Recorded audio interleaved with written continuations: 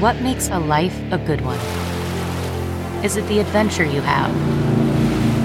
Or the friends you find along the way? Maybe it's pursuing your passion while striving to protect, defend, and save what you believe in every single day.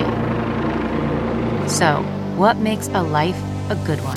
In the Coast Guard, we think it's all of the above and more, but you'll have to find out for yourself. Visit gocoastguard.com to learn more.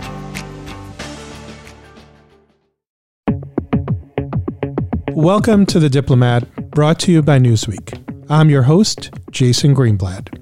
With tensions rising across the world, diplomacy is needed perhaps now more than ever. During my time as former White House Middle East envoy and as one of the chief architects of peace between Israel and its Arab neighbors, I've had the chance to witness the power of diplomacy firsthand, and today I would like to share that perspective with you. Shalom, salam, and welcome to The Diplomat.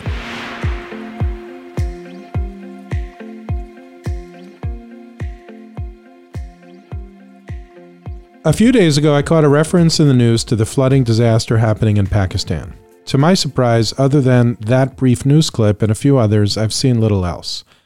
I get that the news cycle is so full of breaking news these days. There's plenty going on in the United States and around the world, but I would have thought that a disaster like this would have garnered more attention.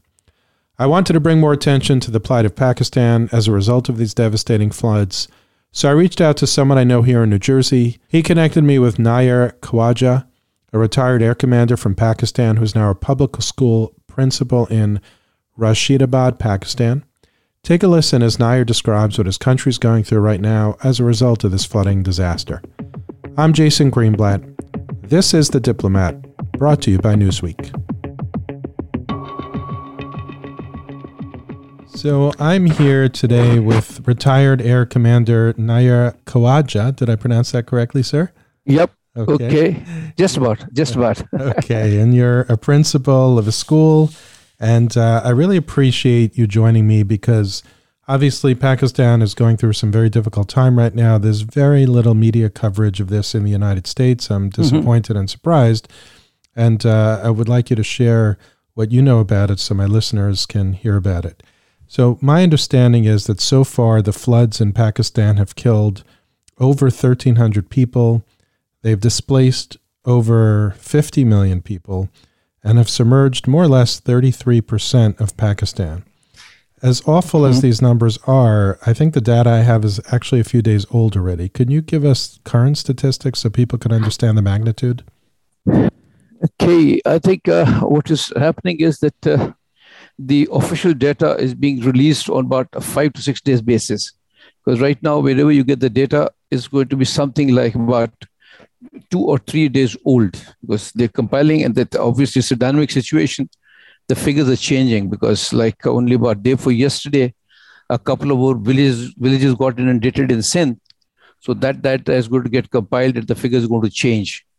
But as of the last that I had the data with me, I'll just keep checking with my data with you, that nationwide we have about 80 districts which have been declared calamity-stricken areas. And out of these are the districts, we've got 31 from Balochistan, 23 from Sindh, 17 from KP, and 6 from Gilgit-Baltistan. Now, this is the different districts in different provinces and autonomous regions that have been affected so far with the flood. And displacement, practically speaking, figures, whatever we come across, are really not anywhere close to the actual one because it's going to take a while for us to count because I had taken my boys around in the flood-struck areas about 50, 60 kilometers from where I am. And the picture is fairly bleak because the water has entered almost every other field or real estate or land or whatever you want to call it. But all the people who were living over there had to move out or to higher places, high spots in the area, just about to avoid water. And at places you've got shoulder deep water, which is there and it's going to be there for quite some time to come before it is drained out of that place. Because if you're aware of this topography of the country, most of the drainage is going to be through the canals. And those canals are committed right from, say, for example, Sakhar in this case, if you look at the map, it's way up north in Sindh. And from there, they're going to start pumping the water out or draining the water out to the sea. And a safe estimate is that by the time they reach my city, that is Nayyar, it's going to be another 15 days from now. Because I was talking to the irrigation department, finding a slot for draining the water in my area. And this basic figure given to me was that by the time we have space for you, it will be 15 days from today. That means we've got to survive with this water for another about fortnight or so, as a matter of fact. So this would be a disaster for any country, right? Is Pakistan able to cope with it? How are they coping with this? It's so terrible. I think right now the major part of the activity is being looked after by a whole lot of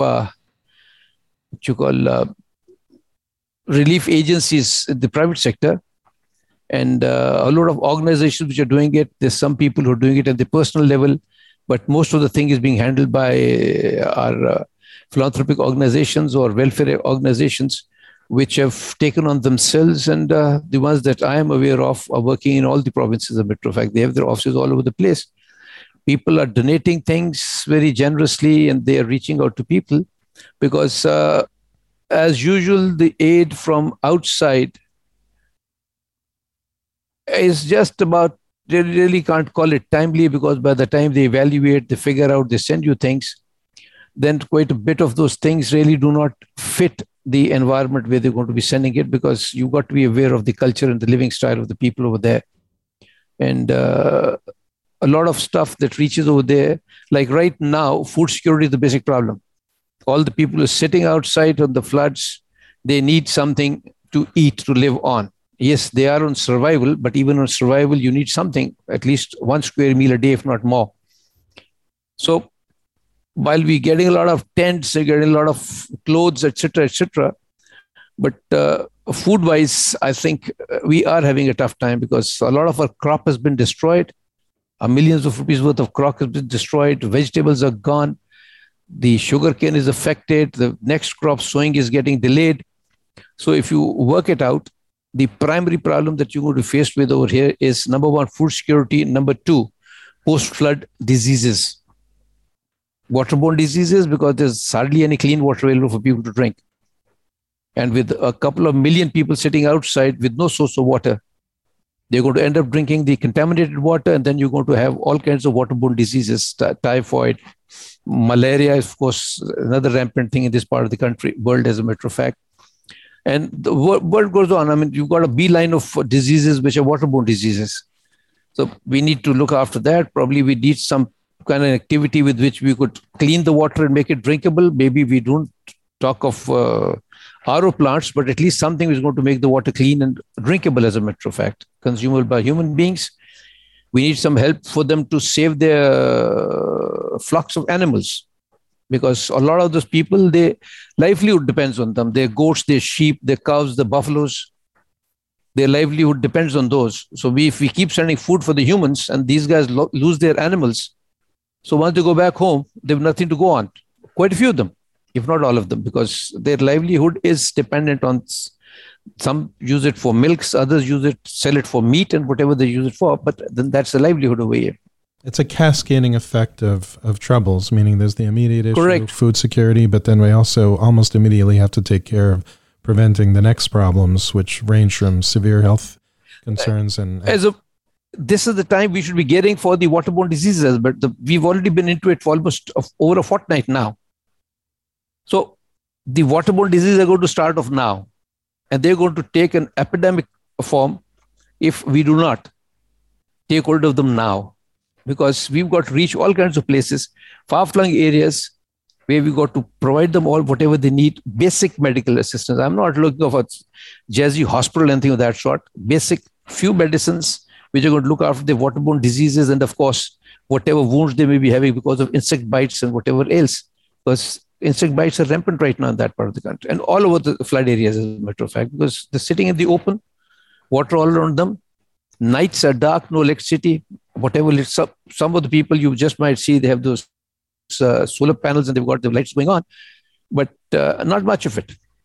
So practically speaking, sky is the limit right now as far as the problems are concerned. And solutions, of course, have to be compatible with those. And what are the countries that have been sending assistance so far? What are some of the main countries?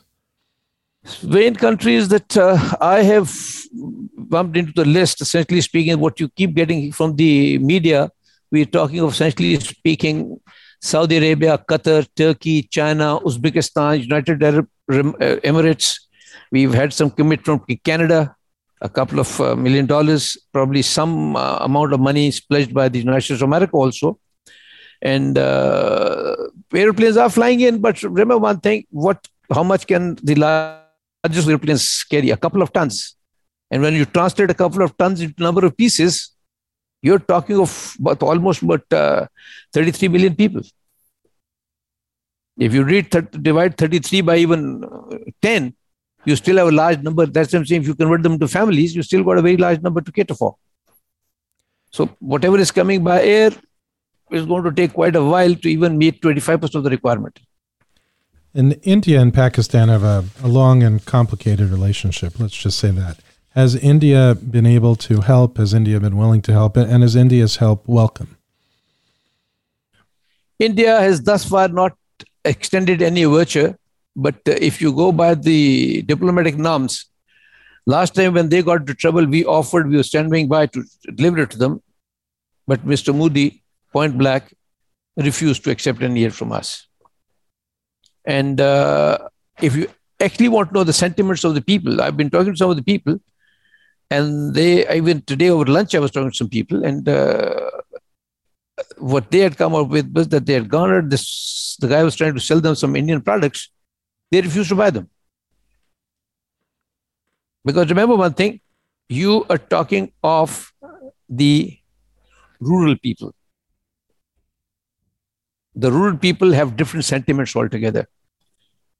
There's a world of difference because you could talk to what you call a liberate kind of a character. He might have different thoughts, but right now the people worst affected by the flood and need help are mostly in the rural areas. And rural people have some very, very strong ideas about such like things. And as far as help from India is concerned, I have my doubts if anyone of them is going to accept it. So I'll ask. And why not? Sorry, go ahead, sir. I mean, I think we need to handle it in a way that we really don't look too much outside and make it a domestic issue. Because my experience with aid, I mean, I've done relief operations in the 2005 earthquake, also the worst earthquake that Pakistan had. And we had a lot of multinational agencies working in Azad Kashmir. My school also had a camp over there. I'm not this school. I'm the school that I am from, my alma mater. I was running that camp with my sons. And a whole lot of stuff that had come from abroad was not usable by the locals. Very fancy looking things. They were not usable by the locals. They were basically looking for 3 or 4 odd items. It was cold area. They were looking for tents, which could keep them warm. They're looking for some clothes. And of course, food as always. They were looking for food because everything had gone for a success as the earthquake was concerned. Locals will help. This time also they're helping. I guess some amount of financial aid, which could help us fabricate things ourselves and supply. And then hope and pray for the best. So I'm going to ask a follow-up question to that. I imagine I'll know your answer based on the answer about India, but I'll ask it anyway. If Israel were to offer help, Israel and Pakistan, of course, don't have diplomatic relations. Would those affected accept that kind of help? I think before I reach the affected, we need to handle it at the national level as a matter of fact. And if we have to take our cue from the message that the father of the nation gave us, he set some predetermined parameters for us to talk to Israel. Yes, we need some of that to be done. And by all means, my religion does not teach me to hate a Jew. There's nothing in my religion that says that I need to hate a Jew. But at the same time, it definitely draws a certain lines which govern our relationship. So Jew hating is out. But those lines have to be followed to develop a mutual relationship between us and Israel. I hope that to some extent answers the questions, if not Totally. It answers my question. And look, I'm Jewish, you're Muslim, and we're talking about humanity. So the conversation has to start somewhere. So thank you for that honest answer. Why do you think there's so little coverage of this in the U.S. media? Do you have any sense, or what are people saying as to why there might be so little coverage of this? Do you believe in conspiracy theories? Typically, no. Do you believe in conspiracy theories? No, but let's hear it. You see, our relations with the United States of America have been that love-hate relationship. Since 1947, these 75 years have been a roller coaster all along, because when we were needed, we were the best of allies. When the job was done, we were propagating terrorism. Right now, whatever my country is going through, I think United States at the government level is also waiting and watching as to which way the dust settles and what comes out. Because there's a subtle difference between the people who govern Pakistan right now and the people who are trying to take over from them. There's one side which wants an Pakistan with an independent policy, a Pakistan which must not fight other people's proxy wars, a Pakistan which should be a friend with everybody around in peace, in propagating peace, in promoting peace, and live peacefully itself, coexisting with its neighbors, resolving mutual conflicts amicably and mutually. And last resort, as a matter of fact, despite being a military man myself, I think war is not even last resort solution to problems. It's just about threat of use of force to resolve the issues. That's what the grand strategy teaches you. That threat of use of force should help you resolve issues. But when you physically start using force, then what is happening in the world right now, it happens. Because you can start a war, you can't end it. I mean, the United States started so many wars in the last history that at least I know of. In my 70 years, all that I have seen, none of the wars ending the way it's supposed to end, because you enter a war without an exit strategy and you get in a lot of trouble. So because it's wait and watch, at the government level, there's not much that even I've heard so far that they're talking of. A couple of, not even $1 million in terms of committed aid, etc. Well, I guess under circumstances, that just might be the best that the United States can do. Because we are going through dire straits economically, financially, whatever you want to call it. But I guess we'll pull through it, inshallah. With or without, we will pull through it. God willing, the only thing indeed. is we'll have to tighten our belt. And we'll do that. God willing, indeed. So you're the principal of a public school in Rashidabad. How nervous are your students? And has your school and have other schools been able to help the students who've been displaced in the affected areas? I think the first thing that we did was I talked to them, explained things to them, and then we took them to those people. We went for flood relief operations ourselves with the boys, got them involved, made them realize the trouble that people are in and what best we can do by virtue of being well placed in society, in a place, a school like ours. Alhamdulillah, we got all the best that one could possibly get. So communication is what sorted out. And then, of course, seeing is believing. We took them. We've had 2 rounds so far. And by the end of this week, we're planning another couple of rounds, taking the boys around, physically helping those people. They go and distribute rations, clothes, food. They go and give them first aid physically themselves. If you want, I'll ask Parvez to send you some pictures of our last activity. You'll get an idea how far we're getting our boys involved. Once they're involved, they are one of them. So the panic is gone. Now they are, as a matter of fact, planning as a matter of themselves. My ex-students are working in Balochistan. They're in contact with me. Only they got one of the boys' message to give them some financial help from here because they need money out there in Nazirabad district. And a whole lot of them, as a matter of fact, are working in Balochistan, my own ex-students. So we've got them involved in a manner that they don't have to sit and fret. They physically go experience it, help them out, and they feel a whole lot more satisfied than what they would have been if they were kept in the dark, just about listening to the news and whatever else. So seeing is believing. I think my boys are fairly confident what's happening. They're in communication with their parents. We get them to talk to them almost once a week or whatever. And I'm fairly confident that my boys will go through it very well, as a matter of fact. We're in constant communication with them. We are boarding houses, incidentally, 100% boarding house. So all the boys here are here to stay. So we are the parents, and we see to it that they don't end up in any problem of that sort. Well, please tell the students I'm very proud of them for sticking with it and helping. If you have a main message to my listeners, and my listeners are not just in America, they're in Newsweek has a big international audience, what would be your main message about what's happening and what people do to help? It doesn't matter if they're Jewish, Muslim, Christian, any religion, or no religion for that matter. What is your message to the people who want to get involved? I think overall what I would want them to figure out is that here is a country which needs a lot of help and is going to need that for a sustained period of time, till the time all these people who have been displaced are rehabilitated. So they need to be very judicious in what they send, how they send.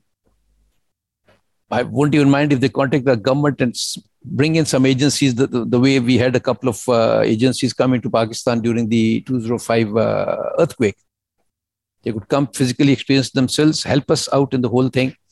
Maybe when they come from outside, they come in some different technology which we don't have that helps us expedite the recovery and whatever else is required to rehabilitate these people.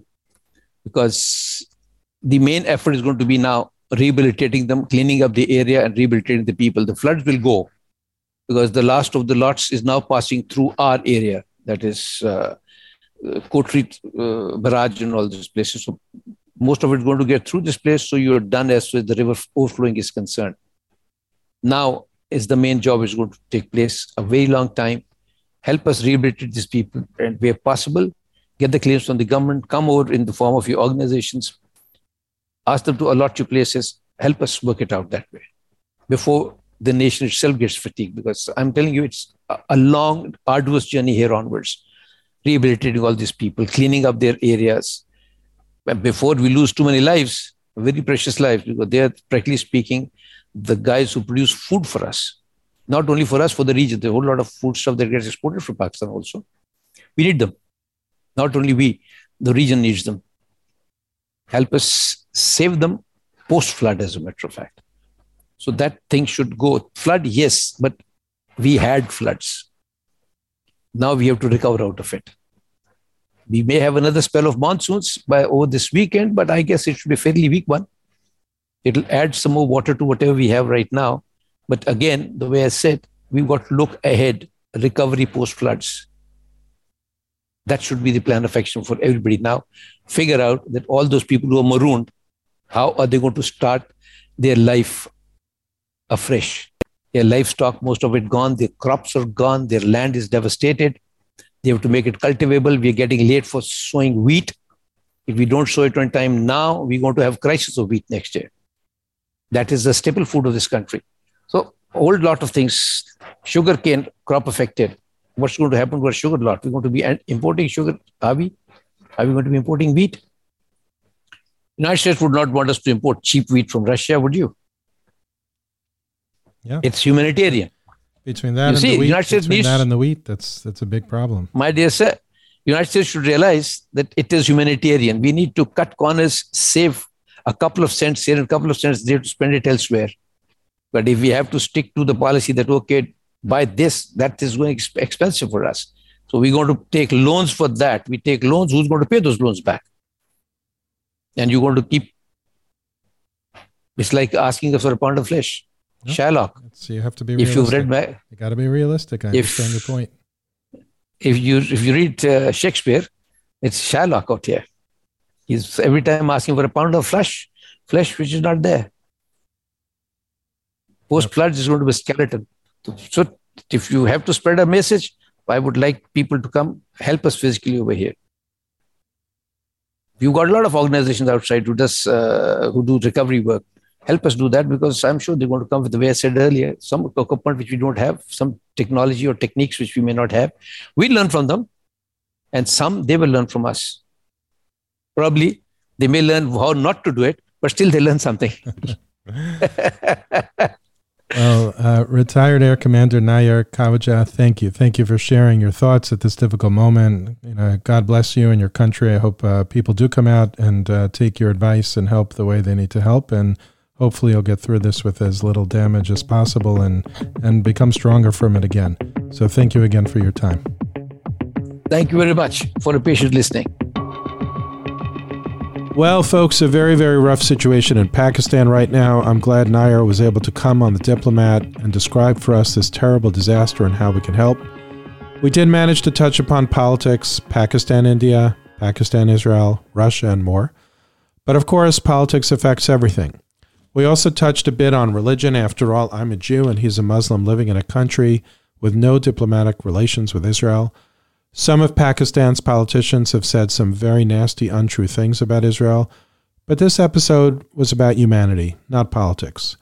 It was about trying to learn about people who are suffering because of the flooding and how people who want to get involved can help. We can deal with other politics and Pakistan's view on Israel at a later time. Now's the time to focus on helping people. We can leave conflicts to a later date.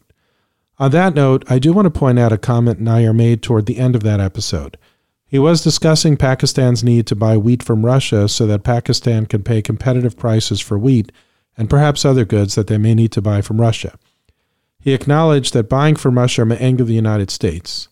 He then made the point that if the U.S. frowns on Pakistan buying from Russia, Pakistan would need to take out loans to make purchases at higher prices, and who would pay the interest on those loans? He referenced the Shakespeare character Shylock, and he mentioned the pound of flesh reference from that Shakespeare play. I'm well aware of numerous anti-Semitic remarks coming from some Pakistani officials. A recent one was when the former Pakistani foreign minister made anti-Semitic remarks in a CNN television interview while discussing the Israeli-Palestinian conflict. Then Foreign Minister Shah Mahmoud Qureshi told a CNN anchor, Biana Goldraiga, that Israel is losing, quote, the media war despite their connections, end quote. Biana asked the Pakistani leader to explain these so-called connections, and the foreign minister replied that they, meaning Israel, are very influential people, and that they, again meaning Israel, control the media. Biana immediately made clear that she would call that an anti-Semitic remark. Good for Biana. To give more color on Shylock, I want to refer to a July 2016 Washington Post interview by Steve Frank. Steve studied classical languages and literature as a Woodrow Wilson Fellow at Columbia University. He's also an attorney and writer in Washington, D.C. The headline of that opinion is, "The Merchant of Venice perpetuates vile stereotypes of Jews. So why do we still produce it? Let's give this Shakespeare play a rest from the stage." Great headline, great point. Steve quotes literary critic Harold Bloom, who said, "One would have to be blind, deaf, and dumb not to recognize that Shakespeare's grand equivocal comedy, The Merchant of Venice, is a profoundly anti-Semitic work." Steve continued his piece by saying that it's time to never again use this historical aberration. Every time The Merchant of Venice is produced, he says, it introduces new audience to vile medieval tropes of Jew hatred that we should have left long ago behind. No matter one how liberally interprets Shakespeare's intentions or the theme of the plays he describes, it's impossible to ignore its sickening anti-Semitic language. Shylock, he says, the Jewish villain of the play, loans money to Antonio, then demands strict compliance with the terms of the loan, a pound of Antonio's flesh, when Antonio defaults on the loan. Shylock is throughout the play referred to as a kind of devil, the devil himself, the very devil incarnate, the devil in the likeness of a Jew, and a cruel devil. Listeners, I don't know whether Nayyar intended that reference to be anti-Semitic, anti-American, both, or neither. I just met him for the first time. I have no reason to think he's anti-Semitic, and the conversation itself suggested he isn't. I do want to point out what he said did not go unnoticed. I struggled with the comment while he was on the screen talking to me, and I tried in the moments that he was talking to me to determine what he might have meant. I also could have chosen to confront him and asked him what he meant by the use of the word Shylock. I decided in the context of how he said the word.